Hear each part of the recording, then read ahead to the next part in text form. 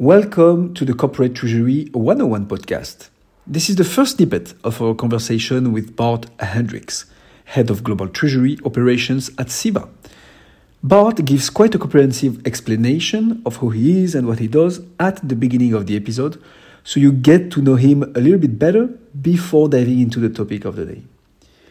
In this episode, expect to learn what CEVA is and what they do, what is happening in the Treasury Department of CEVA, giving a good overview actually of how a Treasury Department looks like, what a shared service center is and a practical example with CEVA, what type of companies use shared service centers and why, how does Treasury can fit into a shared service center, and much more.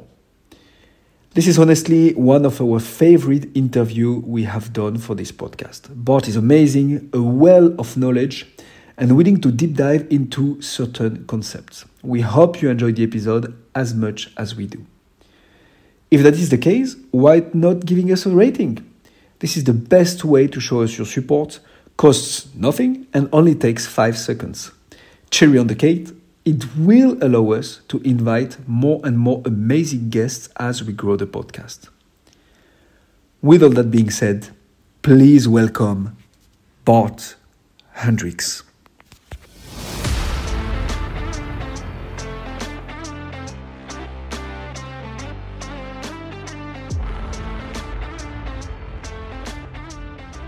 So, Bart Hendriks, how are you doing today? I'm doing well. Thank you. Very good. I'm pleased to have you on the show. Bart, could you please start by introducing yourself? What's your background? What do you do? I'm currently global head of treasury operations and in-house banking at CEVA Logistics. I started my career 25 years ago in banking. I worked first half of my career in leverage finance, corporate banking across Europe for different banks, purely in the corporate domain. And I changed to corporate treasury now almost 13 years ago. Very new in corporate treasury, not new in banking and banking products, but new in corporate treasury. When I was asked to set up a corporate treasury department for a spin-off of Texaco called Delek. It's an Israeli company who actually acquired Texaco stations in the Benelux. And they needed someone to set up treasury. So I was a one-man show at the start. And later we set up a team across the Netherlands and Belgium. Then we acquired the BP stations in France. So I had a team in France as well. I also did some credit management. So totally different role than banking, but I really got hooked into corporate treasury. Very cool, very cool. How was that transition for you? We've talked in the past with other guests and in other episodes about transitioning into corporate treasury. How was that transition for you? It's huge. It really is huge. It's for me, it was very, liberating in the sense that while I had a very interesting and challenging job within banking, you're at the sideline. It's very deal driven, at least the business I was doing. So you advise a corporate purely on one single product. Once the deal is done, you step out. Moving to corporate treasury was completely different. First of all, you're part of the organization. So you're really ingrained in the organization and you have to know every specific of the organization as well. And next to that, it's very, empowering in the sense that you have your responsibilities, which is very clear, but you have to take your responsibilities as well. Just to give an example, so we were a carve-out out of the huge Chevron Texaco treasury organization. We had a lot of foreign exchange deals we had to do because we buy fuel in dollars and we sell it in euros. Very basic. So in the beginning, I called 1, 3 or 4 banks and I said, what's your best price? And they always knew I was going to buy dollars. So they gave me a price and I said, yeah, go ahead. Then I found out that you had these electronic trading platforms. So I went to my CFO, which is actually, I think, still one of the best CFOs I've ever had. I explained the business case, expecting me to write 10-page business profile case and then wait for 3 or 4 months. And she actually said, well, yeah, just do it. Hey, come on. I mean, we need to move forward. This is a no-brainer. Just get it done.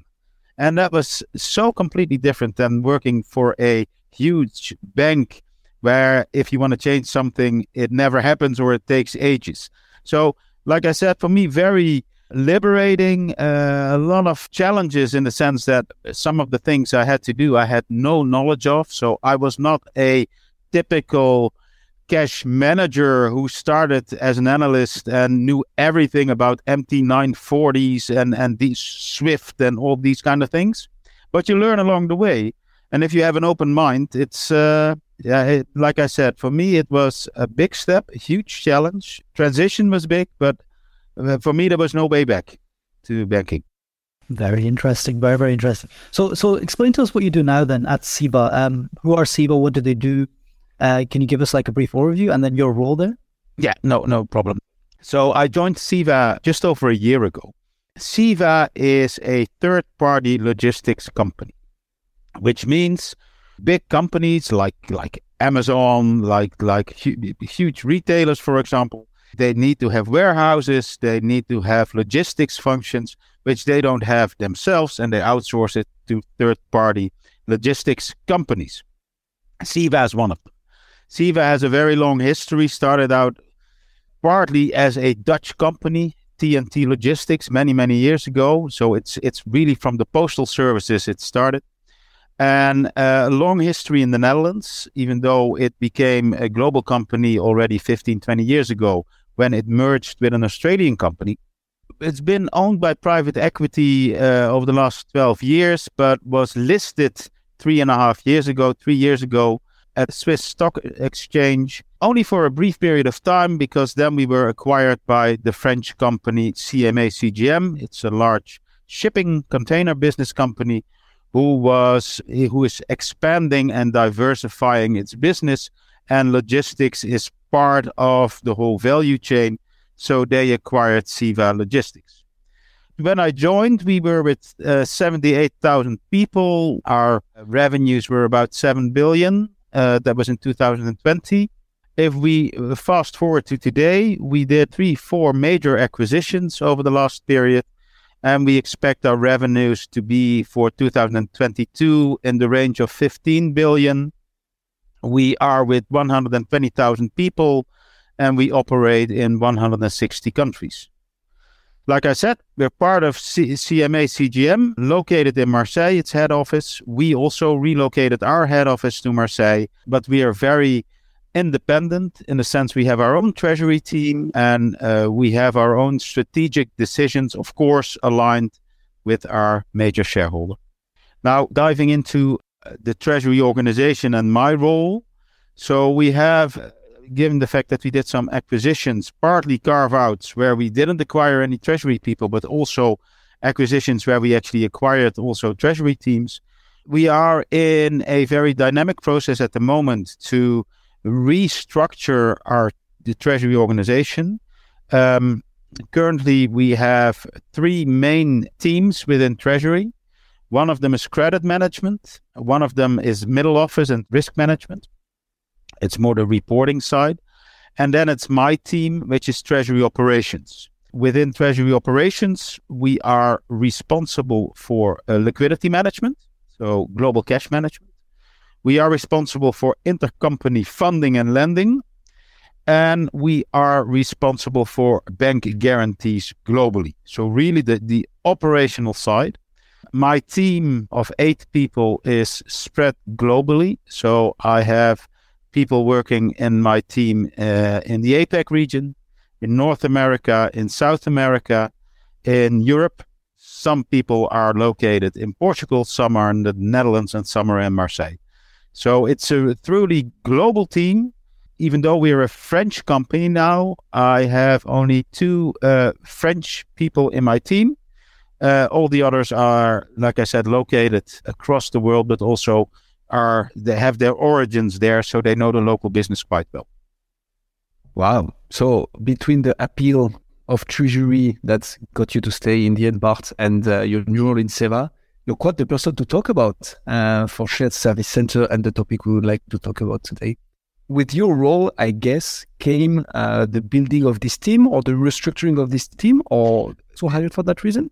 Yes. No. When I started, my team consisted of 2 people. one treasury analyst in the Netherlands. Well, actually, at that time, still located in Marseille, guy from the UK, who moved back to the Netherlands, and one very senior person already with the organization, SIVA, and also in treasury in Singapore for over 10 years. It just, as a side note, as I said, we used to be a Dutch, the head office was in the Netherlands. Mm-hmm. As we moved to Marseille, none of the existing global treasury team members located in the Netherlands actually relocated to Marseille. Okay. So the most of the team, give one or two, have a background in SIVA treasury of up to 3 years. So it's, even though we have a lot of experience in treasury, SIVA treasury, we are quite a new team, which means we are still searching for the right spread of people across the different teams, but also the right competences within the team. So this is an ongoing search we're working on. But I was indeed hired as well to further build the team to have a global presence. It's also because our strategy, so our blueprint for our treasury organizations did change. Even though we're a centralized treasury, so we took most of almost all treasury functions from the local entities to a central entity in France. We do have regional cash managers / treasury managers who are located in the regions, who are part of the global team, but who are also, given the time differences and the complexity of the organization, we have regional treasury managers reporting into me. Makes a lot of sense. So a global treasury team with the perks of having somebody in the local businesses to know and be close to the operating units. Awesome. Exactly. Yeah. Okay. Thanks a lot for this introduction, Bart. This is going to be fascinating. We would like to talk about shared service center today. Maybe to begin with and to break down the term, can you explain to us what a shared service center is, and not necessarily with the treasury view, but because of course we're going to come to it in the future. But what is a shared service center? Well, also in my view, a shared service center is a center of expertise where we try to consolidate processes across the regions. And this can be looking at finance. This can be processes for accounting, processes for treasury, for example, for accounts payable processes.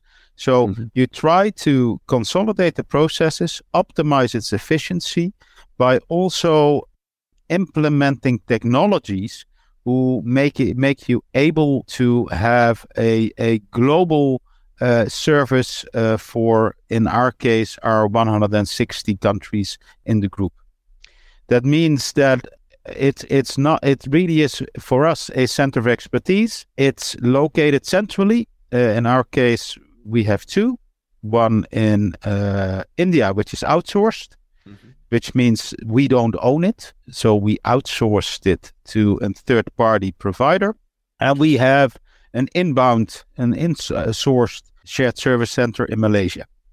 So we have both, but it's really for making our processes more efficient, and more global, and more aligned with our business strategies, which also, and of course we can't hide from that, it's also a cost reduction because it's located in countries where labor costs are lower. So it's also from a cost-saving perspective, because by working more efficient in shared service centers, we can allocate resources locally to more strategic functions.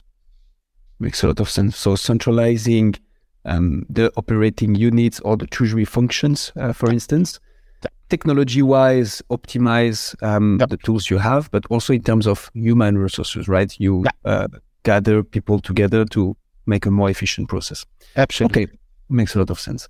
Maybe to continue breaking it down, what type of company use a shared service center, for instance? Does it need to reach a certain size, critical size, or is it as of a certain turnover, as of a certain number of people working? What's your opinion on that? Well, I think you need a certain critical mass. Absolutely. So the companies I worked for two of them had a shared service center. So that's the current one. Three of them. I worked for a large dairy corporation called Friesland Campina. We had a shared service center in the Netherlands. So location, even though important if you look at the labor costs, it isn't always the main driver. It can also be local expertise. So this is a 10 billion company. Another company I worked for in Japan, a Japanese listed company, had its shared servicing center in Hungary for the European entities. Also there, it was one of the larger companies. So I do think, to my belief, it needs a critical size. It's very difficult to determine that in revenues or in employees, but there needs to be a business case to justify setting up a shared service center. But I do think with present technology, where it's easier for global teams to specialize and work together, that the business case can be much more interesting nowadays for smaller companies as well. With smaller companies, I do mean companies with turnover somewhere between 250 million and a billion, which I think in the past was not really the case, where you looked at the Vodafones and the IKEAs and these kind of companies with shared service centers. But I do think it's more interesting now also for smaller companies. Okay. Relatively smaller. Yeah. For my understanding, Bart, and so is this an external company which these bigger companies come and contract services to?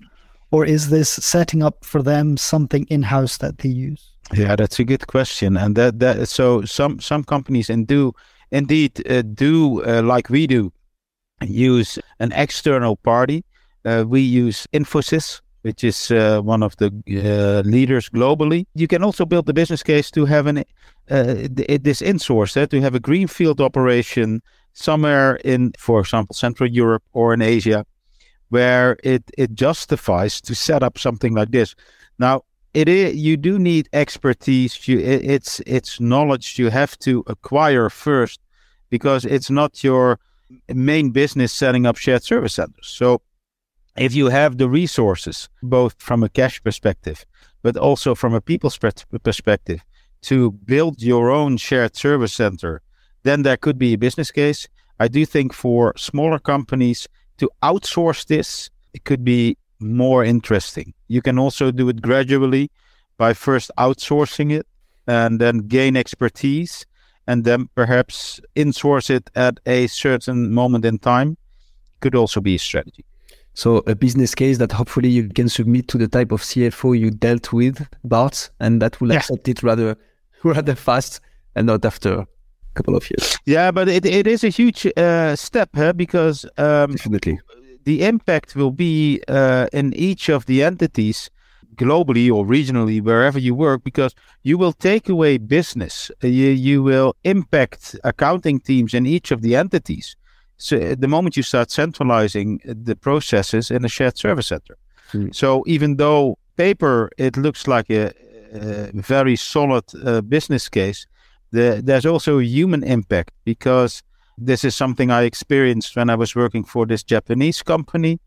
The moment you build the business case and you say, okay, we can save 2F in accounts payable in Germany in this entity, we're talking about people. And we're talking about people who've been with the company maybe for 10, 15 years, have done nothing else than accounts receivable or accounts payable. And you tell them, no, we're transferring your responsibilities to Hungary. And that is difficult. It's more than a business case on paper. There's a human interest as well, which you have to take on board. 100%. And out of curiosity, how much time does it take to set up from scratch a shared service center? Do you have an idea? Like if you decide to build it, let's say, and not externalize it, just for us to have an idea, because I have no clue. Yeah, that's a good question. I'm afraid I can't really give a straight answer there. And that is... Yeah, no, it depends a little bit on the processes you are planning to outsource. So if you're saying, no, let's start small and looking more treasury related, let's start with centralizing our payments. Also, you might know the term of a payment factory. I don't really like the term because factory always it's the connotation is not very nice. But so if you focus on payments, that could be relatively easy because with the current technology, you can scan invoices received locally, and you can send them centrally to a shared service center where they will be paid. So that is easier. If you look at, for example, accounts receivable, credit management, wow, that's a bigger investment because and it takes more time, and because you have to train staff, you have to have multilingual staff because your customers are worldwide. They have to approach your customers, they have to call your customers. So this can take a long time, and this is also something which local companies and especially the local sales teams are very much afraid of. That we have people somewhere in Asia calling my customer that they need to pay on time. So, and that will take more time. And then we're talking about years to fully transfer the processes. Technically, it can be quite quickly, especially for accounting consolidation purposes. That can be done, again, given your footprint and your size. But that's 1, 2, 3 years. You can really transfer a lot of these processes.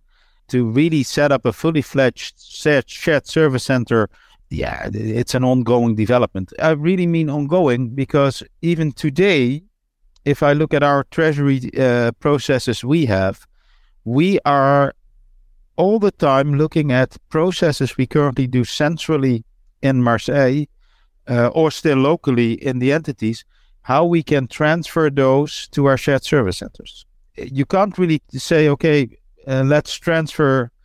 To give an example, one of the processes we are currently are thinking of transferring, the fact that we have a lot of non-centralized cash. And without going into too much detail, a company most of the time likes to centralize its cash, that they have full control over its cash and they can use the cash where they need it most. In order to do this, you want to have the local cash at a minimum level. Now, we have hundreds of bank accounts locally. Even though we have centralization structures, cash pooling structures in place, we still have a lot of bank accounts not part of these kind of structures. So we want to reduce the number of non-centralized cash. So today, we make our own report centrally, and we call our companies in the different regions and countries and say, well, you have so much cash, please transfer to our financing company. We want to transfer that process, at least part of the process, to our shared service center in Malaysia. Now, in order to do so, you can't just say, okay, can you do this for us? No, you need first a very, very clear process description. And you need to really test these processes first, if they work, and you can only test them yourselves. And then you can talk about transferring these. You have to set very clear KPIs because the people need to know in these centers of expertise how they can support us the best and how we can measure that. So it's not just saying, okay, we're doing this today, can you do this tomorrow? It's a process. Even something as small as very internally approaching our entities to ask for more centralization of cash, it can take up to 3 to 6 months to really transfer such a process once it's fully put in a clear process description.